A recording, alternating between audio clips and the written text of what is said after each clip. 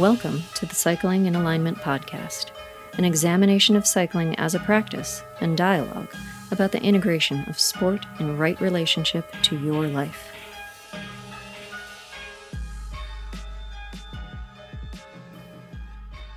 Today, I'm having a conversation with Nate Wilson. Nate, welcome to Cycling in Alignment. Also, my office partner, Don, is having a conversation in the background, so you guys get to hear that too. Sorry. It's just what's happening. Nate, please introduce yourself. Say hi. Thanks for coming on the show.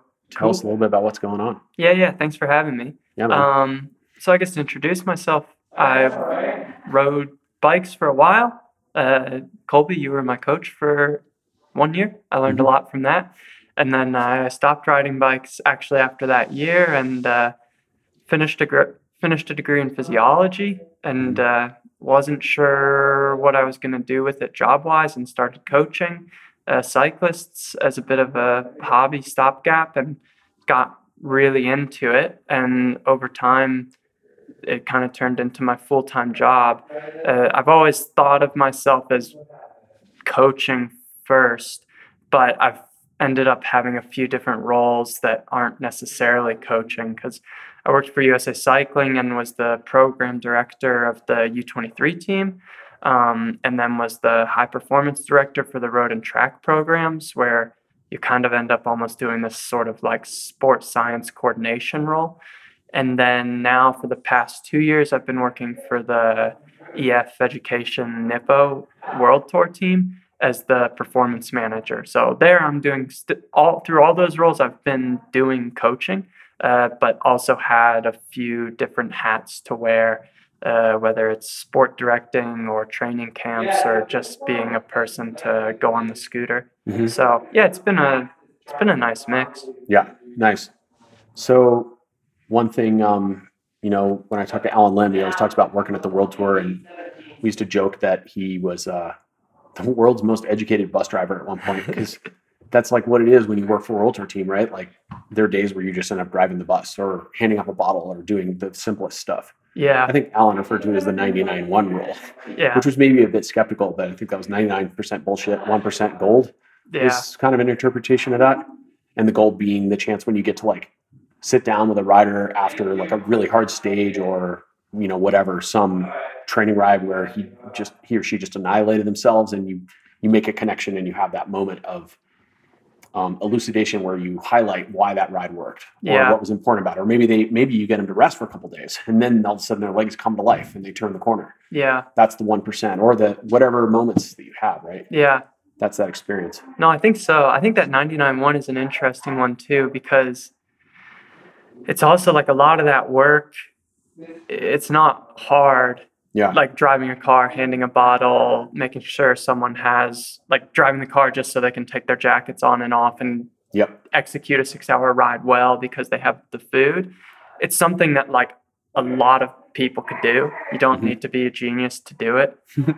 But it's also probably the 99% like importance before you get that 1% of whatever your moment is, where you say the thing that like you had to say that maybe someone else wouldn't say. Right. So I think it takes a little bit of humility to realize it as well. Yep.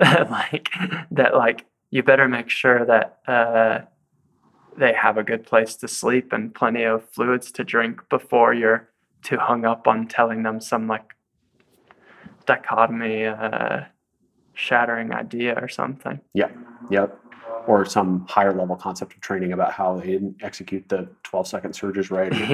Whatever. Right. I mean, I talk about that in my pod all the time. Like for me, coaching comes down to the 6 foundational principles. Like it always reduces to that. Almost always, I'll say. Almost always, which are people who are longtime listeners of my pod will know this, but you get to hear them again anyway because they're so important. It's eating, sleeping, drinking, thinking, movement, and breathing.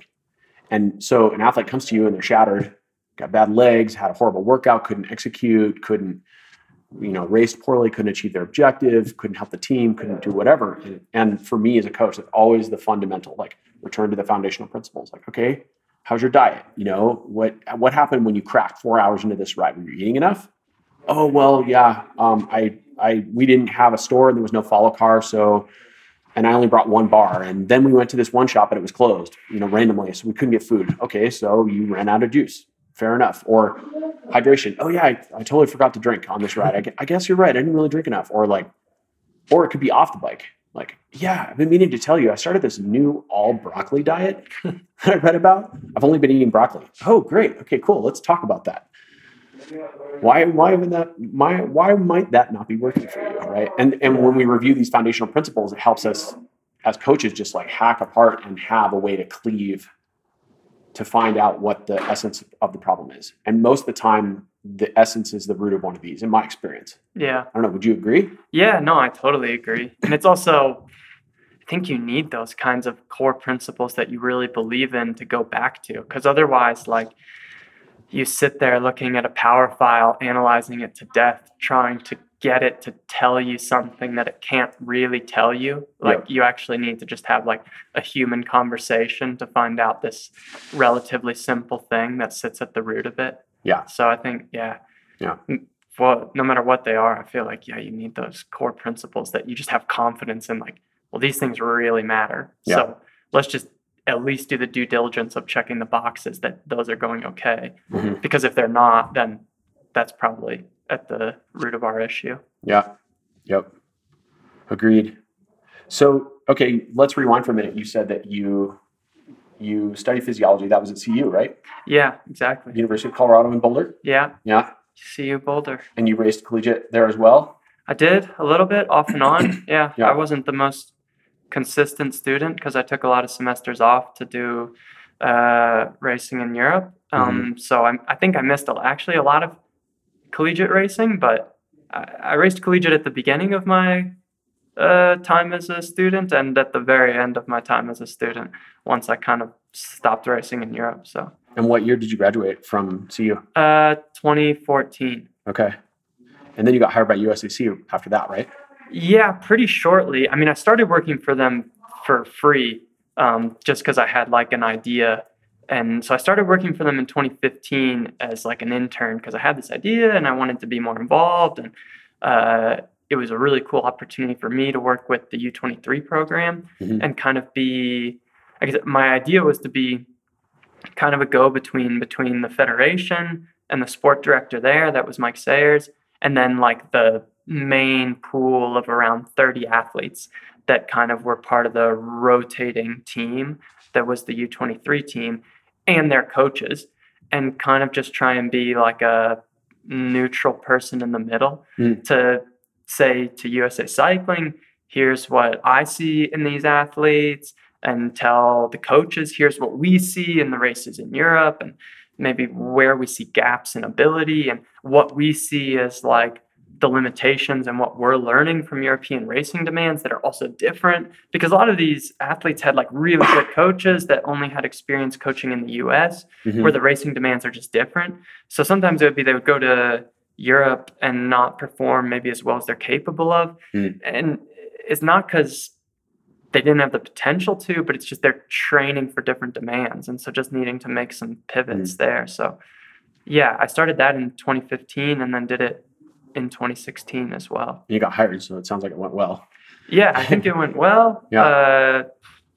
Depending, yeah. But in 2016 I did it, and then in 2017 I started being the program director for the U23s. Right. But yeah, so 2016 was when I was like hired at USA Cycling. Okay, cool.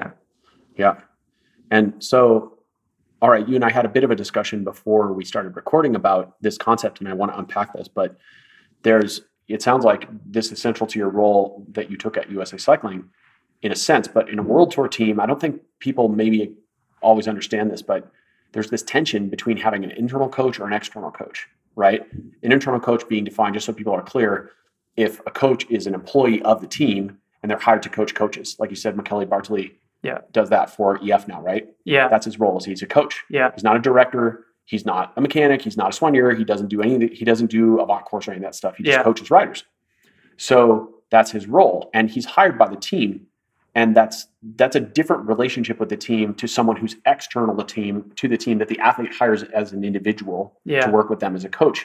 And the reason please unpack that reason. I mean, why is there a tension there? What difference does it make? Who cares?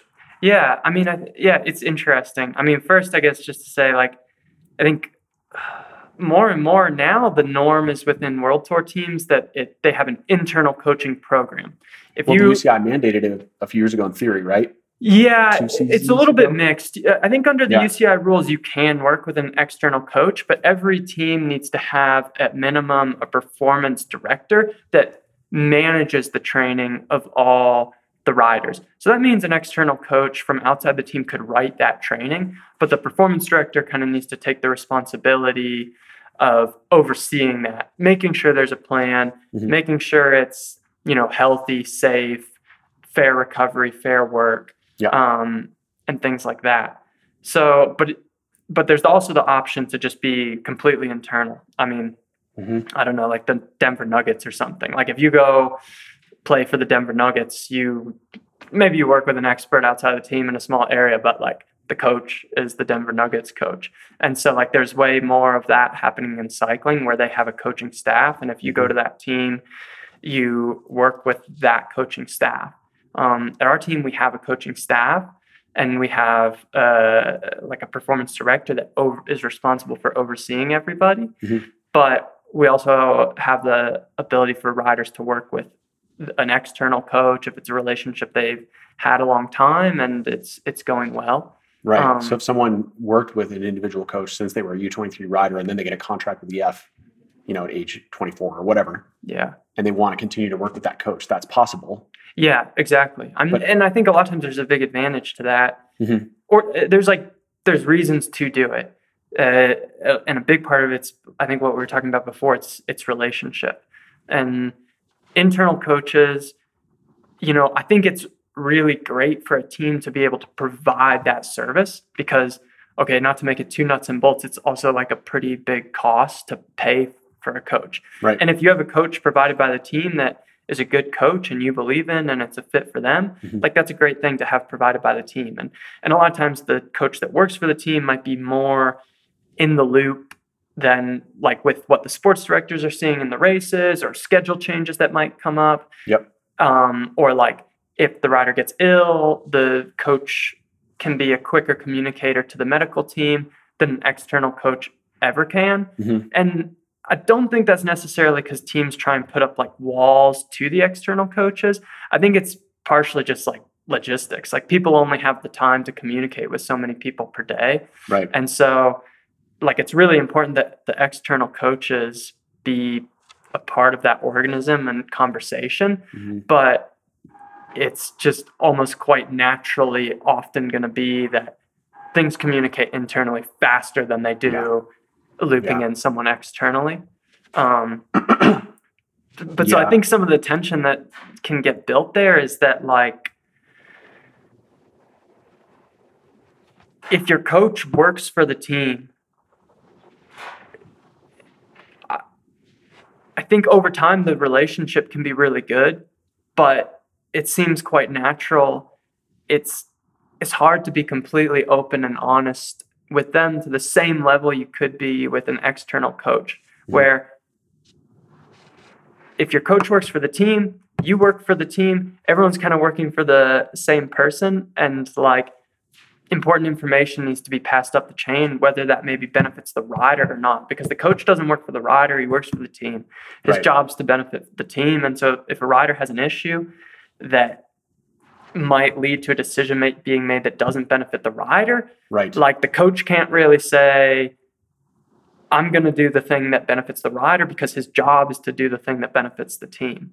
Whereas if you work with an external coach, their job is to do the thing that benefits the rider. They're an advocate for the rider because they're paid directly by the rider. Exactly. Right. So I think it's not even a thing about like people being like good or evil or whatever. Yeah. It's just like you're sort of by definition on slightly different sides. Yep. And the goal is that like 98% of the time you're on the same side and everyone's just working together to like help the rider be fast, which helps the team do well, which is what everyone wants. Right. But there's times where like a rider might have an issue that they really need to like get off their chest or talk about, but they also don't feel totally comfortable sharing that with basically their employer. Yeah. But if you have a coach you work with externally, then you have that sort of outlet. So I think it's always going to be a different relationship on some level. Yeah, that's interesting.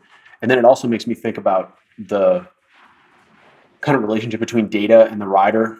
And like, we for years I've worked on and off of Training Peaks. Now I use Today's Plan, and I think both those platforms will say use the same policy, which is the understanding legally. I'm sure this had to be defined at some point legally, but the rider owns the data, right? So ultimately, the rider can determine who has access to that data. And I've gone through this fire drill several times where I've been a coach, an external coach of a rider who becomes employed by a new team, and then I have to go in and share their account with various different employees of the team that the rider rides for. The head DS and maybe their personal director sportif and maybe some of the team coaches and performance managers and whoever else, right? And that brings up a really kind of different perspective, because I think that maybe there's an old school mindset that perhaps some coaches sort of harbor, we'll say, magic bullet workouts or secret techniques or something like that. But at the top level, there's a lot of data sharing going on. Totally. And if you did have some magic workout that you were giving, whoever, I don't know, Sergio Higuita or Rigo or, Froome or whoever, that was some magic over-under formula that had them suddenly smash all their power records, there are moments in a rider's career where they can sort of, air quotes, discover a new stimulus, and it does lead to breakthrough, but I don't think it's because it's a secret. It's probably just likely that rider hadn't really explored that intensity or that type of energy system before, or maybe not in that way. I don't know, but maybe I'm missing something. But now there's certainly less and less opportunity for that to theoretically be a thing, because if I write, all these workouts for one rider, for Alex Howes, whom I coached for years, and then at one point, I think there were 12 EF employees on his account that he shared. Yeah, right? Which is like totally normal now. It's normal. It's kind of like, they're going to see all the workout structure that I give Alex, all the comments, all the discussion we have back and forth. He's not going to get there and be like, man, my director was such a dick today. Not that would normally happen, but it's like Big Brother's watching, kind of, in a way. Yeah. So totally. Yeah. I think it's an interesting one because, I don't know.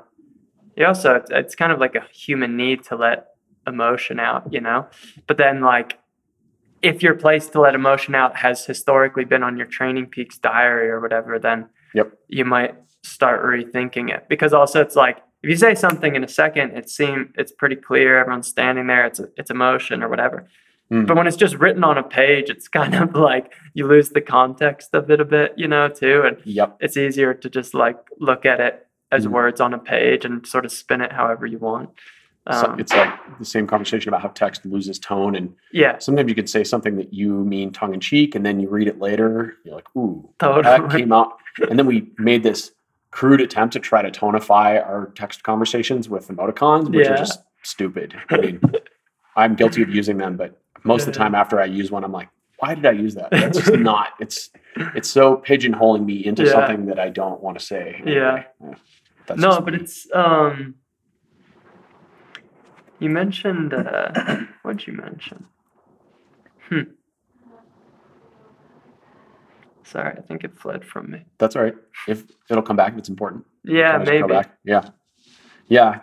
So, cool. I think that relationship is interesting, and it makes me think about data and the relationship between the coach and the athlete and what that relationship really is, or also part of our conversation that we had earlier before we were recording was about the difference really between, we might say, a coach and a trainer. Yeah. Right. And I like to use those terms in my head, at least. I don't know the perfect terms, but to describe them conceptually, for me, a trainer would be someone who's really writing workouts specifically. Like, today you're going to do 4 by 5 minutes as fast as you can, or whatever, or you're going to go ride for 5 hours and hold a steady aerobic pace, etc. And look at this cadence. And maybe they write other details like drink this many bottles of water or shoot for this many grams of carb per hour. Okay. But that's all basically a trainer. But a coach, to me, also usually would envelop the subset of training, but with a bigger lens in most cases. And they would also understand that, you don't have gym access right now and you own 2 kettlebells and a wooden dowel. So that's what we're going to build a strength program around. And on Wednesdays, you've got a really long work meeting at lunch, and so it's only possible for you to ride the trainer for 30 minutes in the morning, and that requires you missing 30 minutes of sleep, or whatever, all these details that are particular to the athlete, and really getting involved. And I've been to several coaching seminars, including, some of the USAC ones where I got my USAC Category 1 coaching license or whatever, or 4. It's backwards, isn't it? I forgot now. No, I think it's the same as the racing. It is the same. One is highest. Yes. Wait. But then people ask me all the time, like, "You're only a Category 1? That's the most important one." Anyway, whatever going through the system means, whatever that number is, which I already forgot. It was a few years ago, to be fair, and I learned a lot during that program. But, you go through some of these coaching sort of seminars and people talk about this revolutionary idea that as a coach, you're not just a trainer, you're actually more of a psychologist. Yeah. It's like, well, yeah. Yeah. For sure. I mean, what do you think about that relation, that sort of delving into the other world? I think definitely. I mean, it's interesting. Like sometimes I wonder if it's as popular to have that sort of relationship with a coach or trainer in other countries as it is in America. But I feel like in America, like a lot of times you end up getting coached by someone you're a bit close to locally or something. And it's about training and it's very relational. Maybe not for everyone, but I think more times than not, it's super relational. Whereas then by the time you get to the world tour level, the things actually might get split more. I think you still need a confidant, or most people need relational aspects to their life, but things might get a bit more split up actually, where the person that writes your training becomes more your trainer. They become more your trainer, know? And they might ask you how you're doing because like that's important to know. But like, they might be more focused on writing the training program rather than developing the relationship side of things. Or it also just takes time, Well, and you made an interesting point also earlier that when a coach is really a coach that works internally for a team and maybe they're managing or coaching a few riders, a lot of times coaching becomes more almost about logistics, right? It's like, okay, we've got 6 days between these two races, or 14 days where we're going to be at this camp. But day one, everybody arrives and the camp's at altitude and 80% of the riders are coming from sea level. Yeah. So that dictates that the first 3 days are going to be of a certain nature, right? We're not going to go blitzing a bunch of intervals and crazy hard motor pacing. Like things are going to be somewhat sedate because you have to let riders at least have some curve of acclimation. Yeah. And then what's the goal of the camp? Who's there? Is it a classics camp? Is it a climber camp? Is it a stage race camp? Is it a pure sprinter camp? Like, probably wouldn't have too many of those at altitude, but maybe, who knows? Depends on what they're preparing for. Yeah. Right? If Worlds are in Colombia, maybe. Yeah. If they're flat, although never mind, that never happens. So we have to consider all these factors and then look at what the goal of the camp is and look at the context of what riders you have. And then that all goes together. And then by the time you add flights plus altitude plus this day, the sponsors are coming and they need you to ride these new wheels. Totally. So that's that day gone. So that's a day where we're going to be putzing and probably up early for photos. And so there's a surprising amount of logistics that goes into dictation of training schedules. Yeah. I think a lot of times when especially a situation like that, it's almost like the context ends up making the decisions rather easy. Sometimes. Yeah. Not to say there's not thought that goes into it or whatever, but it's like when you add up everything that needs to be accounted for, you realize, there's actually like 3 days of training that I need to figure out, and that's something I've tried to realize for myself as a coach, even when I write training for anyone and like they have nothing else impacting it, is like sometimes I get almost like the writer's block, blank page of like feeling a bit overwhelmed of like, you could do it, because I feel like now, I don't know, you get coaching long enough, or like for me, I've worked in these team situations where exactly like you were saying about the Training Peaks having like 12 people shared to the account. Yeah. Well, there's been now a lot of times where I've been one of those 12 people shared to 30 different accounts at USA Cycling and at EF. So it's like the like knowing what workouts are the option is not really my problem, like knowing like what the possibilities are isn't the problem. It's like picking what and when to use it kind of thing. And so like I feel like for me a lot of times the challenge isn't in like trying to discover the secret workout. It's more like trying to boil it down to a simple enough decision that you can say, this is the secret workout we're going to use today. But like when you add in like, okay, well, someone needs to rest and they need to do some days that are just general endurance and they need to do that and like whatever. Then for me, it always helps narrow it down to something that feels like a more manageable decision. Okay, there's only 2 days that I actually really need to think about, you know, the rest of it's all like actually basic. It's almost like you're looking at the calendar and you're finding areas of negative space, which are not filled by stuff. Totally. Right? Or recovery, or travel, or photos, or whatever adaptation, or whatever other random stuff people have to deal with. Totally. And then you go, okay, these are the days where there's actionable training. What's the best use of time? Well, sometimes the answer is like there aren't that many actionable days over a 12-day block. Yeah. Between all the racing and recovery and all the other things we have to do in travel. So then we go to, like, in that case, it's almost like you're riding these workouts that are, in a sense, benign. Mm-hmm. Like they're hard and they're actionable, but they're simple. You know that the calendar is really crowded with a lot of stuff. Yeah. So you don't want to give someone a crazy, hard, complex workout they've never done before. Yeah. Even if you think it might be a magic bullet, because what happens if they go out and they misinterpret it or they do it for the first time? Like, you know, as an athlete, like you get a new workout. Like the first time you've ever done Tabatas, you look at it and you go, I have no idea what is going to happen here. I need to do this like 3 times before I can really learn how my body's going to respond after the 7th 20-second effort with that shorter recovery. So there's trial and error. So you don't want to use that workout during this period where you've only got 3 days in 12 to really add load. Exactly. Right? Yeah. We need something more bread and butter, so to speak. Yeah. Something that's just going to be totally fine. Yeah. I figured that out myself as an athlete, kind of doing the American scene where you fly out on a Friday, race to NRC 100K crits or a road race and 100K crit or whatever. And then you fly home Sunday night or Monday. And then you've got 3 days really in between, especially going to the East Coast, because it's a full day of travel, basically. Totally. Yeah. It's like, how do I train but also balance recovery without making myself too tired? But then next Friday I have to go do the same fire. Yeah. That one's it's hard. It's a really good one, because that was one that I ran into a lot with the U23s, where they might come over for 6 weeks in the spring and race once or twice a week for 6 weeks. If it wasn't like a more dense Kermesse block, like if they were doing the bigger races, a lot of times they would race 1 or 2 days a week for 6 weeks. And kind of like enough time to where they're almost always recovering. Like, where do you think? Yeah. Well, that's kind of the funny thing is like every race is hard.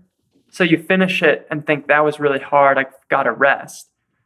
But like, you also can't taper for 6 weeks without being like really slow 6 weeks later or even 3 weeks later or something. So I think I have an idea of how I like to do it now, but that was one that it took me a while to figure out, because also people like that idea of training specifically for the thing that's in front of them, you know, chronically tuning up. Right. Like Saturday, Sunday, I'm doing these classics. So Wednesday, I'm doing a mini 3-hour workout of a classic. Yes. But then you just end up doing like over 6 weeks, 2 race days, 1 3-hour day that's basically like really polarized, like super easy or super hard. Yep. And then like another few easy days.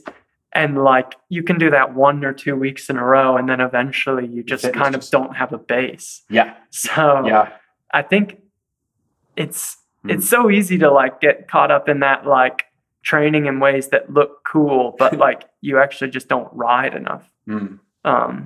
Just baseline riding. Yeah. And one of the like Hagen said, it's an aerobic sport, damn it, which I don't totally agree with, but he's got a point. He's not wrong. Yeah. But yeah, we have to maintain that just steady. There's something about just going out for 6 hours and just pushing on the pedals at whatever pace, whether you're slightly above LT1 or LT or below it.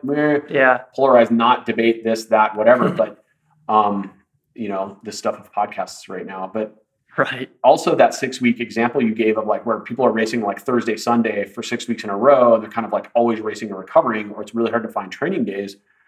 That's assuming that they finish every race, which they don't, of course. Yeah. That's one day they'll just suck and get dropped. One day they'll flat in the first 20K like 3 times. Yeah. one day they'll make it almost to the line and then crash really hard. Totally. Hopefully not, but that happens. And then you're like, oh, now he's all banged up or she's all banged up. Like, I got to give her a couple of days to like get straight and make sure she gets a couple massages and totally get the wounds healed and stuff. We can't be pushing it too hard, probably, depending on whether they hit their head or, grind half their butt off. So it's like, there's all these variables. So it's a good, there's a lot of variables a lot of metrics to balance. Yeah. Right. It's kind of a fine line because I think you need to have a 6-week scope. Otherwise you end up being really reactionary and every day sounds hard. Yes. And then over 6 weeks, you end up losing a lot of fitness, but then you also have to like be super reactionary. In terms of tweaking things on the fly. I mean, for me, the biggest thing is I prefer to make a plan for say 4 weeks. So I have an idea of like what I want to do. And then we change it from there. Because otherwise I just I forget things. I lose the forest and the trees kind of thing. That's human nature, I think. Yeah. And it's also one of our most important tasks as coach, I believe, is to constantly zoom out and keep the athlete. Because you just said earlier, like, it's so human nature for us to want to tune up for the next weekend. Totally. To optimize, because we want to win every race we enter. Totally. Like most people do anyway. Yeah. Well, there's such a confidence in the idea that like, we're going to go up this climb. It's going to be 1 minute. And on Wednesday, I did these 1 minute intervals. Yep.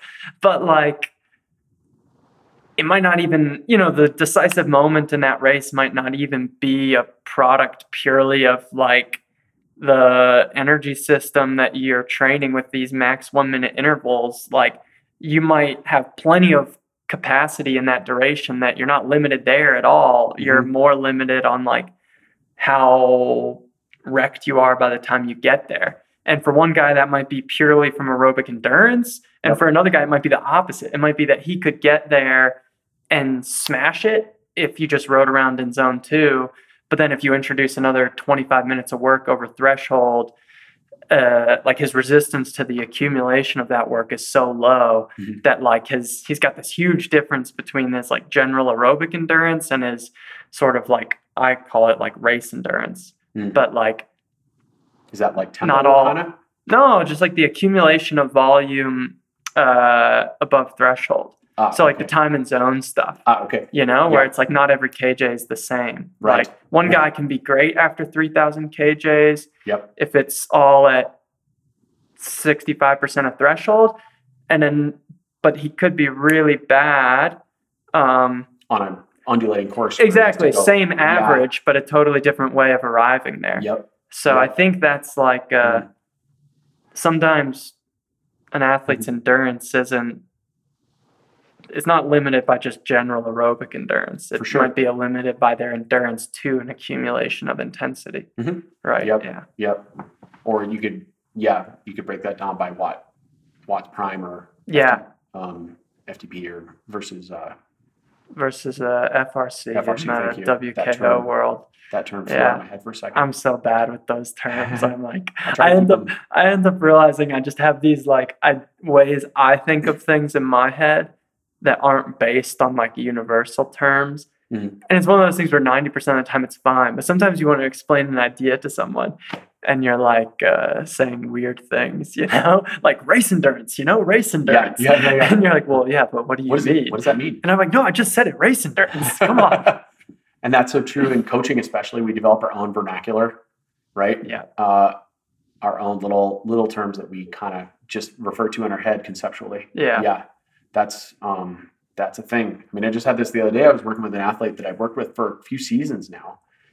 And when I transitioned over to the Team EF coaching platform, we went to today's plan and we all sat down. You were part of these meetings too. We talked about terminology we're going to use and defining our terms we're going to use for our intensity spectrum. And, are we going to call it tempo? Are we going to call it VO2? What terms are we going to use? And we eventually settled on maximal aerobic power. Yeah. And there was a lot of discussion around that, which I found really interesting. And we specifically designed the terminology so that we could maybe escape some of the more common colloquialisms that float around in cycling. Like I did my intervals at VO2 and we talked about why we didn't like that term. And I'm not saying any language is good or bad. Like ultimately, I'm agnostic about it. Like you have to have a clear path of communication with your coach. Yeah. That's the most important thing. You got to understand exactly what they're talking about. When they write your workout and whether they write maximal aerobic power or VO2 or bleeding out your eyeballs or full gas or whatever term they use, you got to know what they mean. Yeah. But I had a moment the other day where I was coaching a rider that I coached for a few seasons, and I was looking at his ride report and going, I see what's happening here. He's still hung on the old zones that we had used previously on Training Peaks, and we're off by one click. Yeah, it makes a big difference. And I was like, okay, we got to stop trying to turn these tempos into thresholds, pal. Yeah. And he was like, thank you. Yeah. But it was my bad for I didn't catch it earlier. Yeah. I mean, that stuff is funny because I always think like, the names we use for things don't matter. Like, it's one of those things where it doesn't matter what you call something if you do the correct work and the outcome is good. Right. Like, that's more important than if you call it VO2 max, but like physiologically it's not. But if the person's fast, great. But then at the same time, like, there is kind of this value to having things be understandable or be logical and for sure not be like confusing.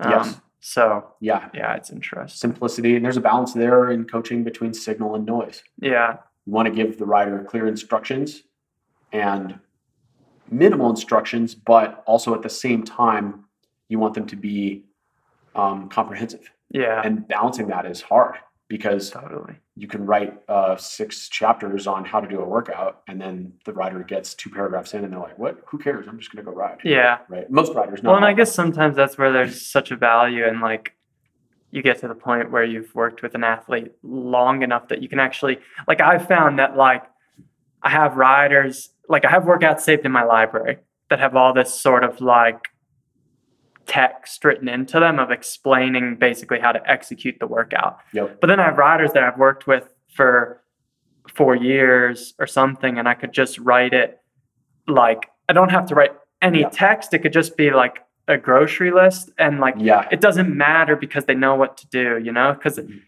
so there is a bit of that, just, I guess, learning curve of no matter how clear something's written, sometimes it's just like, you've got to go try it. And then I'm going to see what you did. And then we'll talk about how maybe I think you should have done it, or even like you did it right, but you had like one idea of why you were doing the workout in your head. And I actually had a totally different one. And you actually thought the workout was a huge waste of time and just super annoying. But then once we understood the same idea, you actually thought it was quite valuable. Yeah. And I feel like there's just no way to prepare for all that. It just takes time. Yeah. So I had a great meeting with the Team EF coaching crew on Monday. We do our meetings on Monday morning. And just so everyone's clear, I should define this. It just occurred to me. But Nate and I are colleagues in the sense that we both work for EF. But we're on different sides of the fence in the sense that Nate works for the World Tour team. So he manages that end of things. I work for the Team EF coaching platform, which doesn't coach the World Tour team. We coach anyone who wants to go fast on a bike. Exactly. That said, we've done a lot of work together. Nate and Peter Skep and myself all built the workout library that is used by Team EF coaching. So we did a lot of collaboration on that, which was great. But we had a meeting the other day, and one of the projects that we did recently was I wrote a training program for the Festive 500. So it was a 6-week preparatory program for riders who wanted to take part in the Rafa Festive 500, which is 500 kilometers between Christmas and New Year's. It's a challenge. Yeah. And I think they used to do it all out of RCC clubs, and you had to go do the thing with the group. But then COVID happened, and now it's like you can do it on Zwift or a combination of in and out, inside and outside, or you can do it with the RCC crew or not. As long as you log it, you're doing it. I think that's how it works. I should probably know the answer to that, but I don't. Anyway, I just wrote the training for it, and we've been having these weekly meetings. And some of the feedback we've been getting that's really been quite useful is that one of the things that Zach Morris and I came up with as a concept was to put a practical application in front of our workout. So part of the workout design that the 4 of us, you, myself, Peter, and Zach came up with was we put we gave the workout certain parameters. We gave it a focus. So the idea is to tell the rider what to focus on. Like, there's a lot of details below and a lot of description, right? A lot of hopefully the right amount of complexity in how to do the intervals, what cadence, what the rest intervals are between efforts, etc. But ultimately, we wanted to overview that with a focus, right? And that was really important. And then one thing we added with the Festive 500 was a practical application. So we did add, also we used to have a purpose in there, and there's some overlap with these two concepts, but purpose is the bigger why. Why are we doing these intervals? Mm-hmm. And I think riders have responded pretty well to seeing that. But the practical application is like, well, why specifically? Right. Why am I actually doing Tabatas? 20 seconds really flat out and then 40 seconds relatively easy. Right. Why do I care? Like, I'm training for a fondo.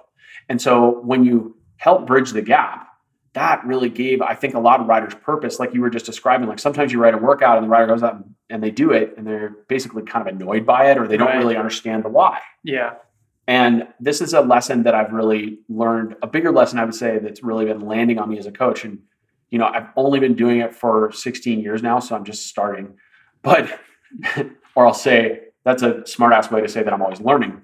And I will continue to be learning probably forever, hopefully forever. That's the goal. But the why is so important for riders because, we see all these athletes that grow and evolve. You've seen tons of elite amateur, especially U.S. male U23 riders and young riders, progress through your coaching and go on to graduate to World Tour teams, right? And you see them blossom and you see these processes, you see them make mistakes, you see mistakes that maybe you make as a coach, and then sometimes you see the limitations of that coaching, and hopefully that grows you. Yeah.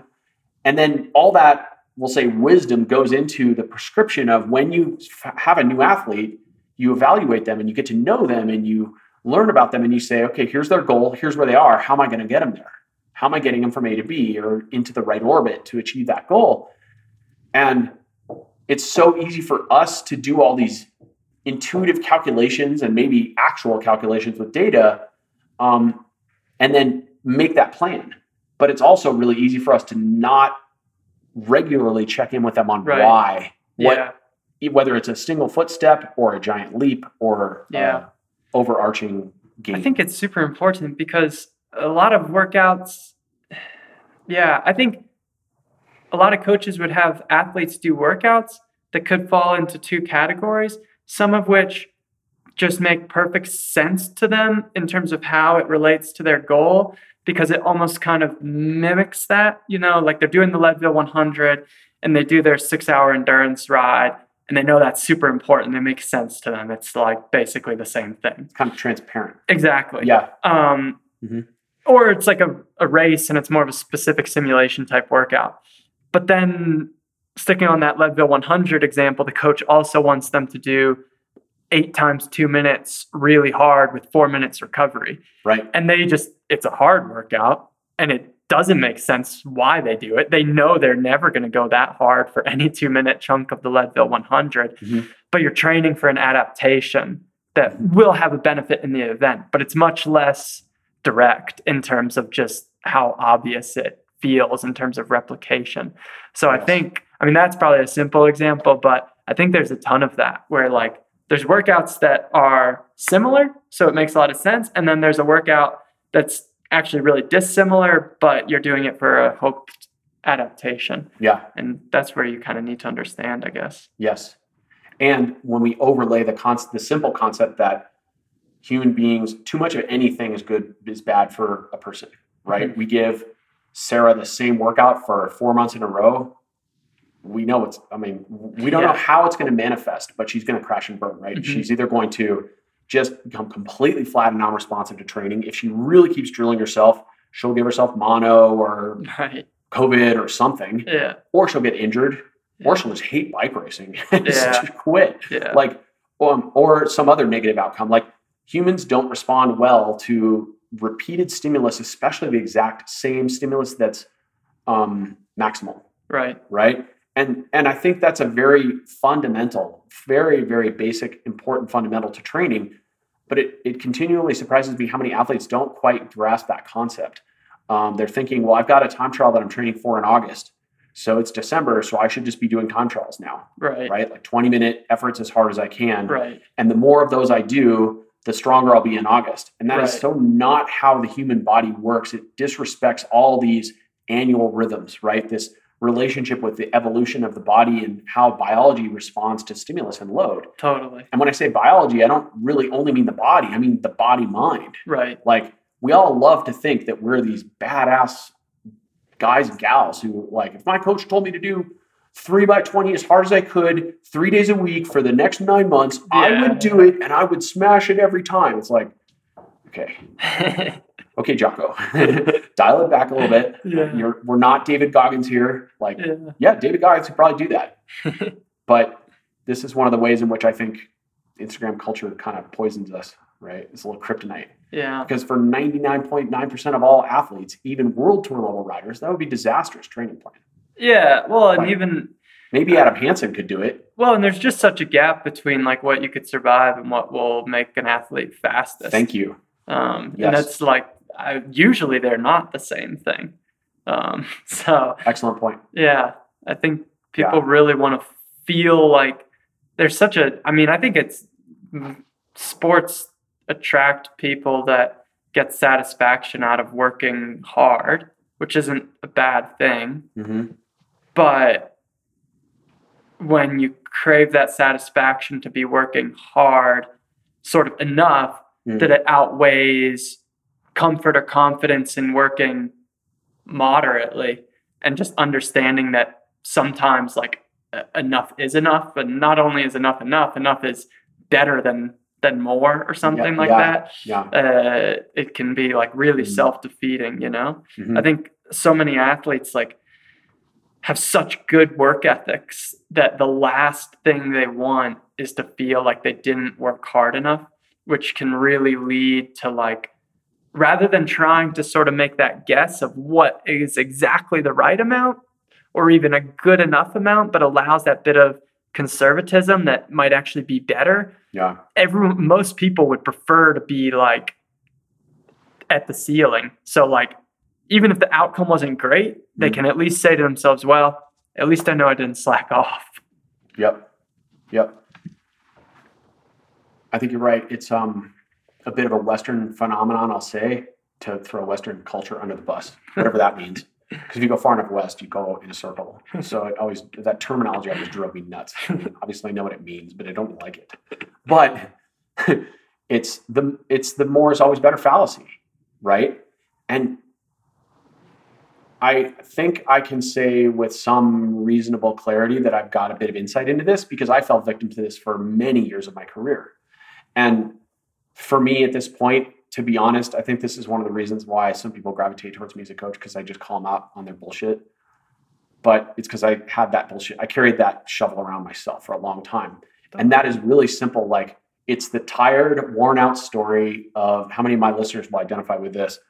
I'm not really that talented, so I have to make up for my average talent with extra hard work. I mean, all that is such a pile of crap. Let me unpack why. And if you're triggered right now, I encourage you to keep listening. But this is what I went through. I can't speak for what you're going through, but I can tell you what I went through. And I can tell you that I see a lot of parallel lines of thought in athletes that I have discussions with. I try really hard not to imagine what's going on in other people's heads because they don't really know. But for me, I had that story. I grew up racing with Jonathan Vaughters. We traipsed all around the country in his Volvo and my Honda Accord and did all the things, all the super weeks and all the Gilas and all that. And JV soundly kicked my ass in every single instance of significant altitude gain during a road ride or race ever, bar one. I think I put him under pressure once. And that was form of my life. And he was out till 2 a.m. chasing chicks at a smoky bar the night before. So I had, that was the card that tipped the balance. Also, he's kind of out of shape and probably had a head cold. But anyway, every other time JV dropped me like a bag of rocks whenever he wanted to. So, like all kind of sibling-esque rivalries, that has benefit for both of us in a way. I mean, there's lots of people that grew up racing with each other and kind of had that brotherly relationship that pushed them, hopefully for the better, that rivalry. But it also beat into my head that I wasn't very good. That was also me going to a lot of bike races when I was younger and just getting my teeth kicked in. Had a lot of ammunition in that pile. I'm not really that good at this. But I was just too freaking stubborn to give it up, and I loved it. And I was all in on cycling, so I was a complete bike dork. So I just kept grinding away until I found a way to survive in the sport and try to actually win a bike race now and again. And then ended up winning a lot of bike races, but most of them are ones you've never heard of. They're not like, the Giro or, Strada Bianchi. They're not races like that. They're like the Route 66 stage race in Gallup, New Mexico. Woo! So good job. Who cares? But it was fun for me. But the point I'm trying to get to is that for years, I applied that more is better perspective, which is simply that I was less talented than most of my peers. So I was going to make up that gap by training harder. And that's a fallacy in most cases. Right. Why? Because the peers who are innately, we'll say, better than me, whatever that means, let's just pretend for a moment that we all agree that better than means they had a higher threshold and a higher VO2, because that's probably what most people think of. So most of these athletes, which JB had both those things, so we can use him as our example again. Most of my peer group had a little bit better than me in those markers. And so for me to think that I was just going to train harder than them is a fallacy, because any of them who are really motivated, assuming they're really invested in the sport about as much as I was, they're going to be training as hard as I am. So how am I ever going to make up that gap? I'm not going to make up that gap. But what I've learned since then is that it's not just FTP and VO2 that determine the outcome of a bike race. Right. Huge shocker. There's probably 30 other things that are almost equally weighted, I would argue, that determine the outcome of a bike race. And this is a novel concept in today's Zwift world, where all you see is watts per kilo on your screen. And that's what people are focused on, I think. Yeah. And even at the World Tour level, I mean, correct me if I'm wrong, but it's like eating is cheating, watts is watts, right? Yeah. Yeah. I mean, it's funny because it's so easy. There's so much numbers available that it's like, it's really easy to crave putting things into like a way you can make a black and white decision when it's so, there's so many different scenarios or outcomes. But I thought it was interesting what you were saying about, having that motivating idea of like, I'm gonna outwork people, because I think a lot of people have that idea, exactly what you said. I might not be as talented as X person, but I'm willing to work harder than them. Even regardless of if that person, the talented person, is working hard, equally hard or not. I think the tough thing that is really hard to accept sometimes is there's not really an amount of motivation that can influence your body's ability to raise the amount of work it can positively respond to. Like there's something to be, I think for sure over time, like over a 5-year period, that motivation of just chipping away at it is going to totally change the amount of work you can positively respond to. And in year 5, you'll be able to do training that you could have never done in year 1. Right. But you can't change that 1 week at a time by just being like more motivated, because people just get tired. And like, I mean, motivation can carry you through that, but it doesn't necessarily carry you through that to a positive outcome. Right. So for me, that's one that's always interesting. And I think like I've been lucky now to work with some athletes that they're definitely not that person that was like, I'm less talented, I need to make up for it in hard work. They're more talented, but now in like a very talented pool and still want to make up for it with hard work, Yep. And I like, it's always made me think of this quote that I heard from a running coach that I've really liked, is like, sometimes the biggest talent is to realize that you have talent and just go home and take a nap. Yeah. Kind of being like so afraid to not be the one that was like the last guy to leave the gym, or like the athlete that worked the hardest. I think the fear of that can be really self-defeating. The FOMO comparison. Totally. Look how hard I saw that person work out. They did 5x6 flat out after 4 hours of riding. And because sometimes the hard thing is to just like go to bed at 9:30. Yeah. Yeah. Right. It's not to have done like an extra 3 hours in the week. It's to get an extra hour of sleep. Yeah. Or to be prepared with your nutrition on the bike or something like that. Or actually wear the right clothing for the cold ride. There's like a lot of ways to work hard, but like the most tangible one that everyone gravitates towards is like, how much did I ride and how hard did I ride? Yep. That's a great point. There are a lot of ways to work hard. Well said. Yeah. Work hard at your recovery. Yeah. Work hard at your sleep. Yeah. Work hard at your nutrition. I mean, something I've really learned from now, like working with some more triathletes, because the workload they carry is so massive. It's insane. That it takes insane organization. I mean, I always like joke to my wife about it, that it just blows, like I don't really like I mean, I take showers, but it's not my favorite thing to do. And like, I'm like, man, these athletes are taking like 3 or 4 showers a day, you know, and they're just like, they have to. Just to get through the training load that they physically can carry takes so much organization, because it's like, if they haven't done their little meal prep, and if they're not like set up with getting body work done a couple times a week, and they're not doing their prehab before they go out on their stupid 30-minute recovery run that seems like no big deal. It's like it all like falls apart really quickly. That's a great point. It's not one of those disciplines where you can get to your third workout of the day and realize there's no food in the fridge and you can just go grab a Subway. That's the thing. It's like sometimes for them, the training's the easy part. Like they have no problem showing up for that. It's like being organized to manage the day and manage the recovery and stay healthy. Like that's where they actually have to like place the most of their sort of mental energy and like tell themselves this is the hard work they need to do. The logistics, the planning, the prep. And then, of course, they have to have life partners that are on board with all that. Otherwise, it's like an early culling, right? Like, wait, you need to eat 7,000 calories today in 12 meals and shower 5 times? And train for 6 hours total?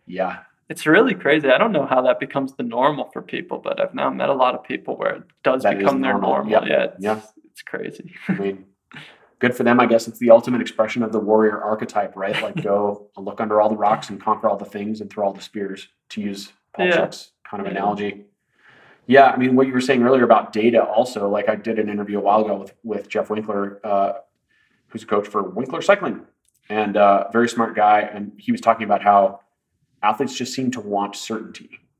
And I also think this is an error a lot of athletes make, in my experience from what I've seen, is, and you alluded to this a few minutes ago too, it's what I call the parallel universe error, right? It's like, let's say that you write someone a block of training 5 weeks because they've got, you know, a big run into a team camp and then a big race that they're doing or something like that. And you present it to them. It's like, okay, this is what I think we need to work on. You know, I spoke to you about how you're feeling, and this is how your early season went, and this is what your data shows, and you might need this type of work, and we want to focus on this type of work. It's important for your race. And they say, okay, cool. But why are we doing 5-minute efforts? Shouldn't we be doing 8-minute efforts? Because Seiler says do 8 minutes, and that's more aerobic. But you're telling me to do 5. And what's the pros and cons? And what they want to do is make this comparison, this parallel universe comparison. And this happens post-mortem too, after the 5-week block, where they look back and they see how much improvement they had or didn't have. Right. And they say, well, what if, right? What if there was another me that started 5 weeks ago and decided to do the 8-minute intervals? And this is just human nature to think this way, but it's also the wrong question to ask, because we can never answer this question. There's no double-blind study that can answer this question, because if you write intervals for athlete Q and you give them 5-minute effort focus for 5 weeks with all the other things that they're going to get, we can't rewind the clock and have athlete Q go back and do 8-minute efforts and keep every other stimulus the same. That doesn't exist. That's just a thought experiment. That's all it is. Exactly. There's no double blind. Like we can put 100 elite athletes, which never happens, by the way, in a double blind study and examine 5 minutes versus 8 minutes. But all the bioindividuality alone will annihilate the results and the applicability to your athlete. Right. Like they might show us what's trending. They might give us ideas. I'm not saying science is useless, but like we need to stop worshiping science as the new religion. The number of athletes that come to me and are like, show me the double blind. I don't believe it unless it drives me a bit nuts. It's like, okay, pal, how much do you love your wife? Do you love your wife? Yes. Prove it to me. Where's your double blind? How much? Do you love her 100 or 3,000? And there's so many things that we can't double blind. I made this point on my podcast too. But I think it's really important. We're like just praying at the altar of science right now. Totally. And most of it's 5 years old by the time you read a paper about it. A, and B, to bash science for a moment, and B, most of it's bullshit. Like when you read the actual studies, you read the methodology, it's like, okay, that's not applicable. This isn't applicable. They screwed up this design. And then it was all people that aren't elite anyway. So the adaptation they got probably was just a result of the fact that they trained hard. Right. Well, that's the thing. I mean, it's all super contextual. I mean, I think there's a lot to be gained out of paying attention to science, but it has to be gained with like a full understanding of what occurred and how you could interpret it, and like then how much replication or not there is value in. Because like the way scientific research works is that people are trying to show a difference, and so to show a difference you need to define a way to measure that difference, which means you need to measure a pretty narrow thing or parameter or testing protocol on the bike or whatever it is. Mm-hmm. But then, so it's great, but the issue is like you can only really have a high level of confidence that the application of whatever X method showed a difference in that way. You can't really have a high level of confidence that you're for sure going to take what they learned, and just because it increased like VO2 max on an exercise bike, it's going to make an athlete bike race faster. Right. Like for sure there's a correlation between improving VO2 max and race performance, but like it's not one-to-one, and it's not everything. And for some athletes that might not be the limiter. And so it's one of those things where everything occurs in such a context that I think the ability to take one-to-one sort of applications from a scientific research study into real world training prescription is super gray. So it's kind of ironic that people only feel confident in, because it's like you said, like if they really dove into like the context it occurred in and compared that to the context they're trying to perform in, there wouldn't really be a reason to have this super high level of confidence, because you would realize, well, they're actually really different. It doesn't mean it's worthless. It doesn't mean it's worthless. But it also means it's not like the same thing. Yeah. I mean, also to quote Coggin again, I believe, I'll paraphrase him a bit, but he said something to the effect of, it's a mathematical model, and all mathematical models are valid in a certain domain. The relevant question is, what is their domain of validity? Right. Meaning, we can make a mathematical model of whatever you want, the size of this room, the area under a curve, your watts prime, or your, FTP, or your FTP after 5,000 kgs of work. Totally. We can model all this stuff. But the question, what is the domain of validity? Like, if we only model it and then we test that model in 72 degrees and 72% humidity, as soon as you're in Europe in the real world and it's pissing rain all day, then everything changes, right? Totally. And then it may no longer be a valid model because you needed another whatever X number of calories per hour you didn't get because of the cold weather, or you suck because you can't take off a rain jacket. I mean, a rider can have the most amazing VO2 in the world, but if they can't go around a corner, they're not going to be a very good bike racer. Just to go back to the 30 things that can out-influence. Totally. Yeah. I mean, look at Phil Gaiman, for example. Like, super talent of a rider, really amazing at going uphill. Yeah. But it took him like 3 seasons to even be able to get to the front in the European peloton. Right. I coached Phil for a while, so I can bash him a little bit. I mean, Phil, to be fair, Phil made huge progress, but he also, it's contextual. It's super contextual. It's super contextual. He grew up in Florida on flat roads, and he was like 8% stronger than the next rider in any peloton there. Yeah. So anytime he wanted to do anything, he just swung out in the wind and dropped everyone. Yeah. Right? That's not how Europe works. Totally. Yeah. So, yeah. No, I think that's a big one with the science thing is I feel like there's so much to be learned, and so there's so much value in paying attention there, but it has to be like, attention paid with like a bunch of questions attached of like, is this even going to help? And was the population? And I mean, I feel like at best you're kind of hoping for a positive correlation, because you're never, the things they use to judge a change in scientific research studies are, as far as I'm aware of, never the exact same thing as we're trying to coach athletes to perform in. They're an artificial environment. They have to be by definition. Exactly. Because they're trying to control things. So it's not their fault. It's like the gap that exists by nature kind of thing. Yeah. I agree. I think that's a good way to say it. Like, I'm not saying science should be thrown under the bus. I know I went on like a Dennis Miller rant there. And I do think some of it should be thrown away, to be honest. But a lot of it teaches us many, many good things. Yeah, totally. Yeah. The unfortunate part, to get maybe at risk of getting a little political for a moment, I'll say the other problem with science is that because so many people all use the word worship science right now in 2021, and information in general is so prolific and information is controlled by media, you can connect the dots. Yeah. Media is going to control science to tell us the story they want to tell. Yeah. And because people believe in science, which isn't a bad thing to believe in. I'm not saying don't believe in science. I mean, you walk around our neighborhood, you see the science. Science is real. Sure. Okay. I have no problem with that. But there are people who are paid to come up with an air quotes scientific conclusion. Right. That's as far as I'll go down that one. I'll just say that. But anyway, it goes too off track. Okay, cool.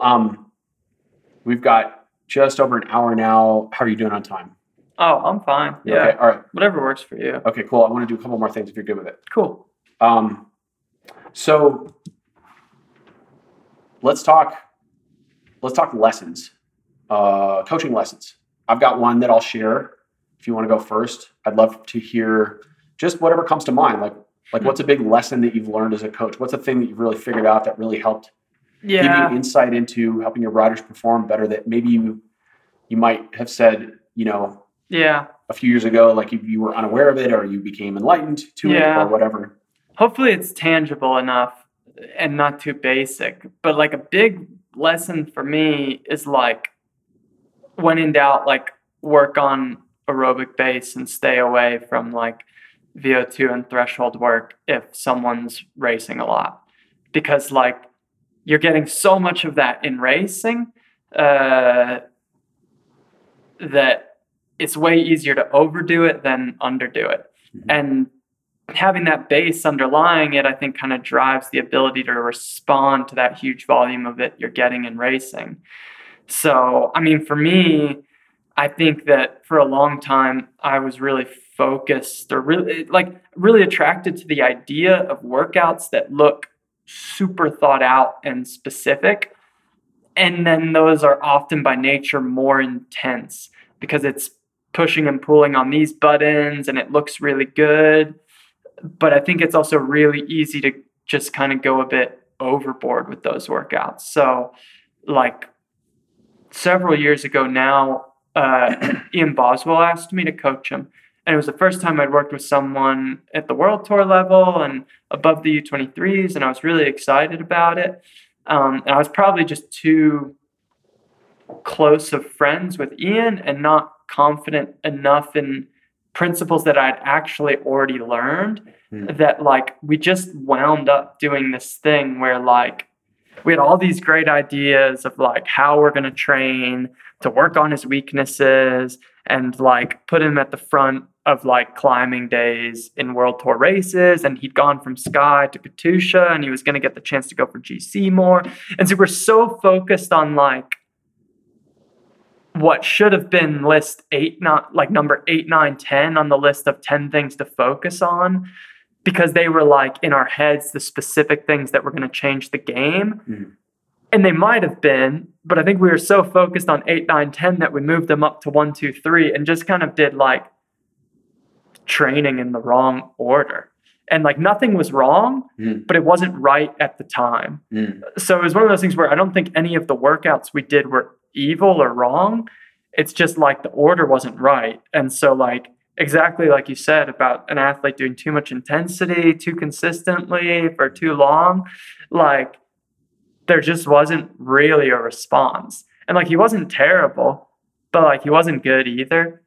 And definitely not as good as I think he had the talent to be. And it was just one of those things where it's like, I finally sat down and just looked at it and tried to look at it how I would look at like any 19 or 20-year-old. And I just realized like, well, he went from being in Vermont and doing like 14 hours a week on the trainer to then being in Europe. And like, we were just training chronically for the thing right in front of us of like, we're doing these workouts to get ready for this climb. Oh, add a little heat stress because you're doing Tour of Oman. And like, it all felt so high level, but like he just never built a base. And so like by the time he did the tour, he was good. And we kind of did it, like I said, in the wrong order and things came around and he was good and it was like salvageable. But that was an important lesson of like the simple things matter the most and like focus on those. And then like if you have some ways to improve the simple things, great. But like if you don't do the simple things, the athlete's probably not going to be very good. Yeah, that's great. Yeah, you could almost maybe describe that as an order of operations kind of conundrum. Exactly. Right. Yeah. It's like we were saying earlier, I don't think there's really a secret workout, because I think the challenge isn't in knowing the workout to do. It's knowing when to do which workouts. Because like one guy's secret workout might be, I don't know, like really complicated, but at the end of the day, you can put it into one simple bin of like, it stresses the volume of time someone does in sort of that max aerobic power zone. Yep. And there might be another workout that looks way simpler, but the underlying stress is the same. So it doesn't really, the outcome probably isn't that different of whether you do the workout that looks really cool or the one that looks really simple. But the thing that influences the outcome is the order of operations, like you said. Mm-hmm. And you can tailor those two workout choices, the complicated one or the simple one, towards the athlete a bit, depending on what the personality is like. Totally, because I think some people just live for that complicated stuff, and it's like it really gives them purpose. Yep. And it gives them focus in the ride. And for other people, their quality of work totally diminishes because they're just confused. Yeah. Yeah. So. And they miss the why maybe because of all the gizmos or wingdings we put on there, right? Yeah, to piggyback on that too, I say I've made this mistake a few times as a coach, because sometimes you write out training and you look at it and you kind of assess it from this critical eye. You imagine yourself as the athlete, right? And when you know your athlete pretty well, you can kind of imagine what they see. And what you're trying to do is get them a certain result from this block of training or week of training or whatever it is. And you look at it and you go, well, I'm not doing enough, right? I've fallen into this error where it's like, Sunday just needs to be 6 hours, like aerobic riding. That's it. Like you literally write it in 2 sentences. Like, and then you just almost feel bad about the fact that it took you like 10 seconds to do. Do it. But the fact is, like, most of cycling is just freaking riding your bike. Right. I mean, I think it was Eddie Merckx who was like, ride lots, right? I mean, that's the most important training advice. Like, ride lots. I would add to that, rest really hard. Totally. Right? Yeah. And eat food and drink water and sleep. Yeah. And have good thoughts, and good breathing helps too. But anyway, so it's like, but fundamentally, a lot of cycling is just hard freaking work. And we don't need to, we can dress it up with these little accelerations or all this descriptive stuff about cadence and all these things to do. And sometimes that's useful. It has utility. Right. Because some riders get bored. But also those riders may need to understand that fundamentally, a lot of cycling is pretty freaking boring. Like, it's a boring sport, man. You ride your bike for 22 hours a week for multiple weeks in a row, or maybe more if you're Emerson, right? You're doing 35-hour weeks, several weeks in a row. Like, that's a lot of time just sitting on the saddle. And for the first few days, it's great. Yeah. And then it's like, I'm really sick of energy bars and sandwiches at a gas station. I better start figuring this out. And what podcast am I going to listen to? Yeah. So I think that's been a tough pill for me to swallow at times as a coach. When I've gotten better at just understanding and being honest with myself about that, like, a lot of times the part of a training plan I might write and put the most amount of time into and sort of pat myself on the back as like, that's really where I made the difference. And this is so cool and specific and special is almost the part that actually makes the least amount of difference in the realized outcome. And it's just the basic being in a good, safe, middle of the road place, having good ratio of work to rest, and then doing some intensity at the right timing. It's like those three things are the things that probably influence like 95% of the outcome. Yeah, that's the magic formula, I think, right? Yeah. Yeah, and not making the more is better error. Yeah. Right? Either as an athlete or as a coach. Totally. Yeah, I think I've definitely fallen victim to that. Yeah, cool. Well, I'll share one if that's okay.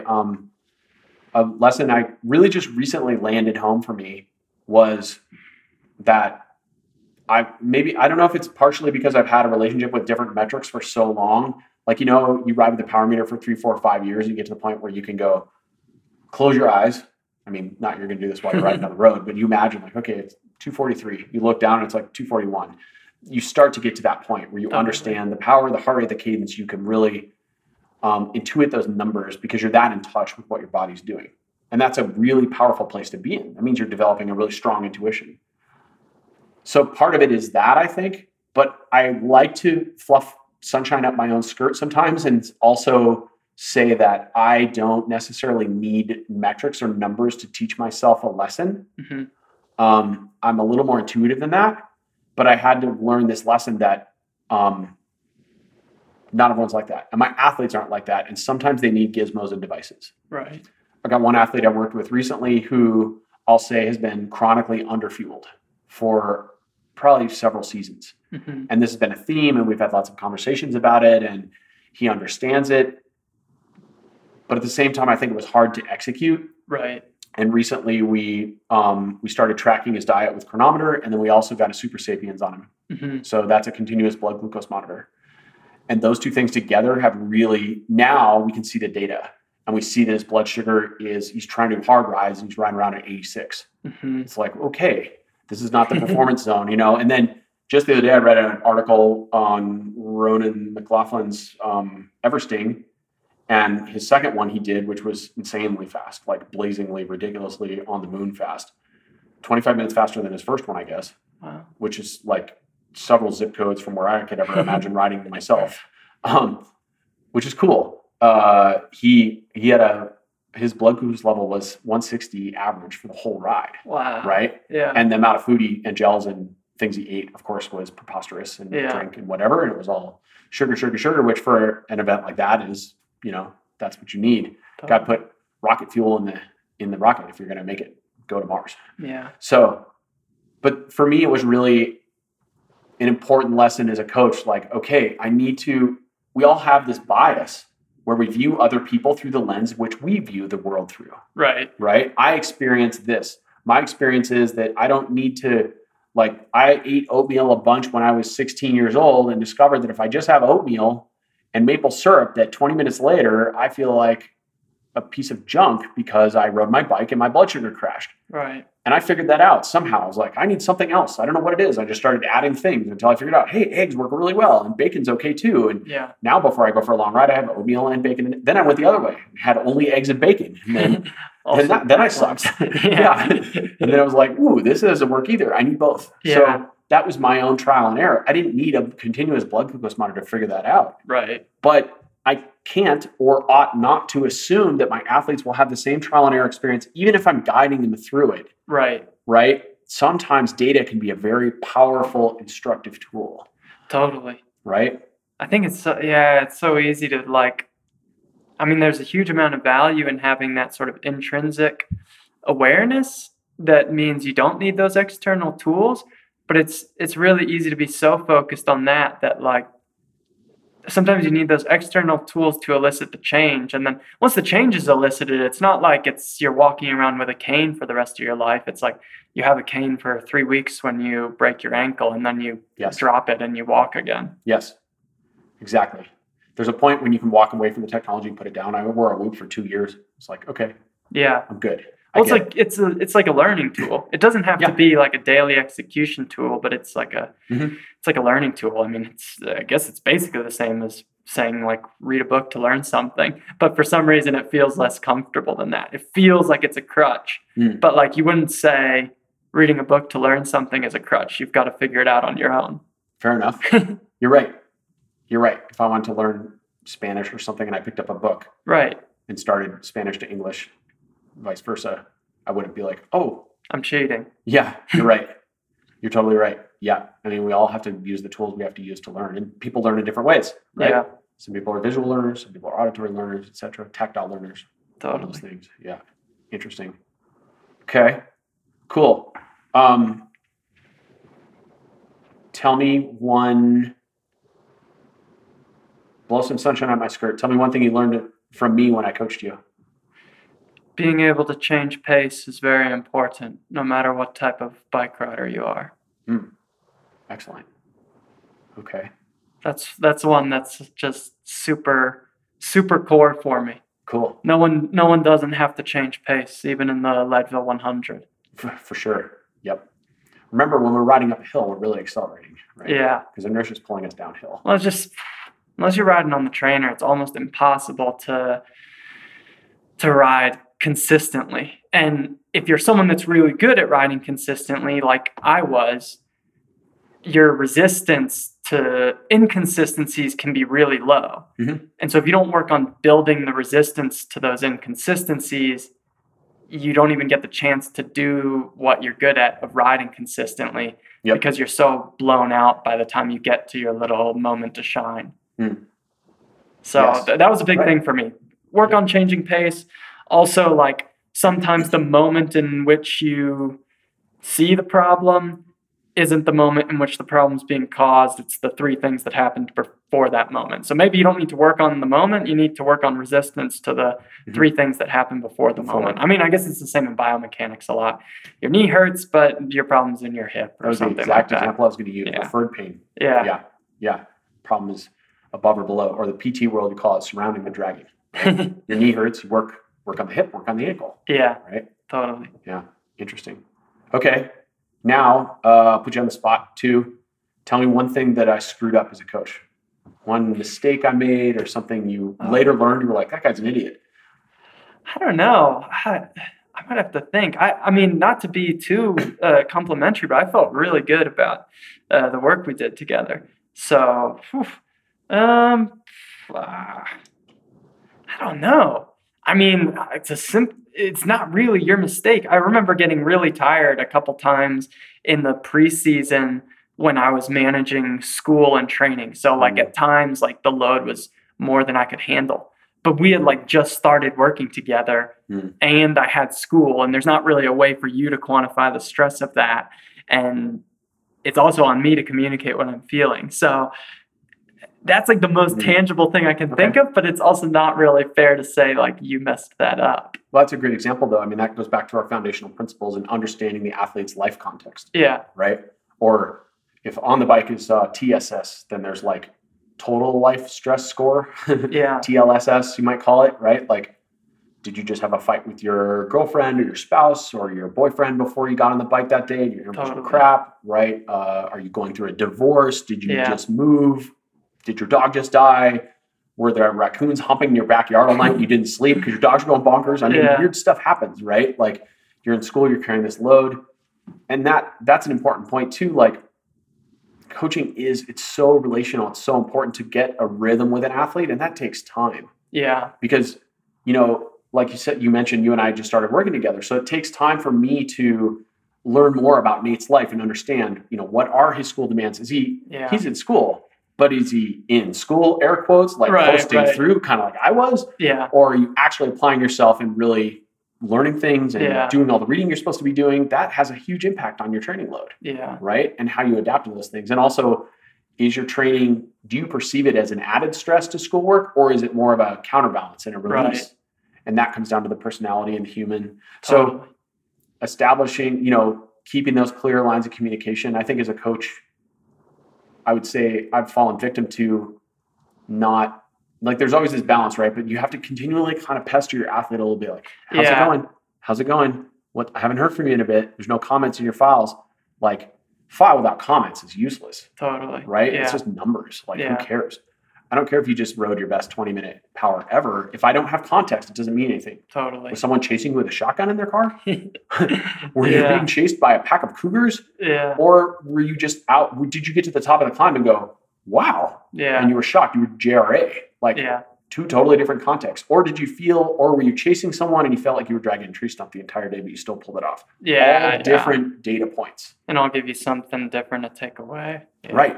Right. I mean, I think it just takes time no matter what. Like, even for the coaches that are really good at getting to know an athlete, it still just takes time, because even if it's an athlete that's really open and communicates great, like, it's one of those things where, like, you can't just sit there and have a 20-hour conversation. One time, and then you know them. Right. It just, I mean, it's first date. Like, I generally think I'm good at getting to know people, but like, I just started coaching a new triathlete, and she lives here in Boulder, and so I was able to sit with her face to face, and we'd already been working together a couple months, and just in like one 90-minute conversation, I already learned so many new things that it's like, they're sort of important, but at the same time, they're not so directly important that you would ever actively ask a question about it. Yes. You just need them to come out with time, kind of thing. Mm-hmm. That's why I love to go riding with my athletes. A lot of times in the first couple minutes, or your regular text conversation or through your your training platform, whatever, normal file talk, oh, I saw this in your intervals today. Sure. Oh, my legs were sore. That kind of stuff comes up. How's it going? Yeah, everything's fine. And then you go riding with them in about 48 minutes in almost every time. I've been meaning to ask you about this. What do you think about the all broccoli diet? Oh, right. Cool. I'm really glad you asked that question. Let's talk about that. Yeah. So, yeah, FaceTime. Yeah, it helps. FaceTime helps a lot. Yeah, cool. Well, I think we're at a good winding down place here, Nate. I want to say thanks for taking the time to have a conversation with me. And I also want to say that it's been super cool to watch you progress through your own coaching career and do all the work you did at USAC and now working for EF. That's super cool. And it's been great to work with you on the Team EF Coaching Platform project. That was fun. Good. Yeah. Thank you. Thanks for having me. Yeah. It's been, I appreciate the kind words. It's been mutual. Cool. I feel like I've had so much positive influence from the community around me.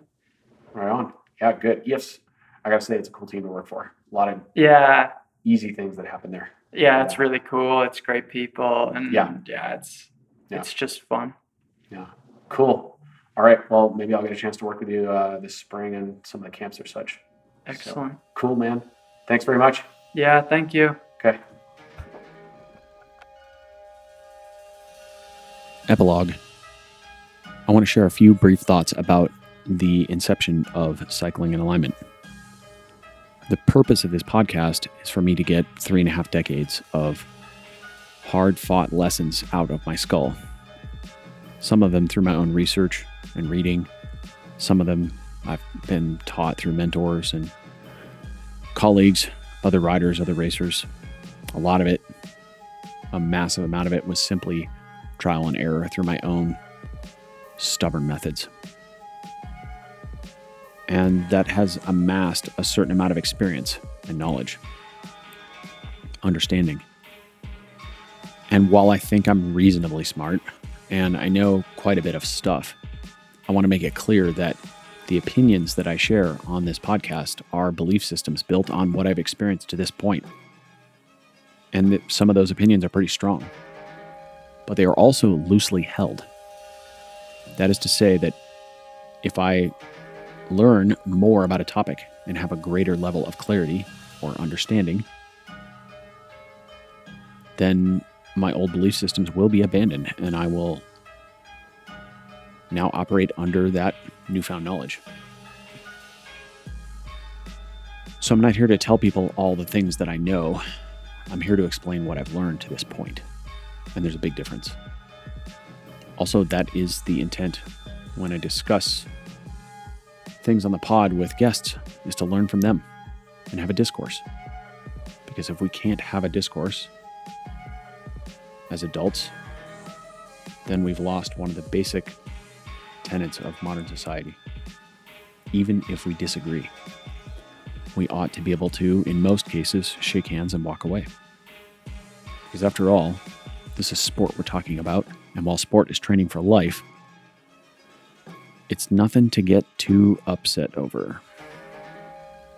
The purpose of the podcast is to help me help other people, and specifically to help them actualize their highest potential by illuminating a path that enables alignment with their truth, their intent, and their coherence. That's really the end goal. So I'm grateful for your listening. My intent is also not, to be clear, to gain an audience or become popular or gain social status in any way. I don't care about that stuff. That said, if you feel an episode that you have heard will help someone you know, please share it with them. That helps us reach the end goal, which is to help more people.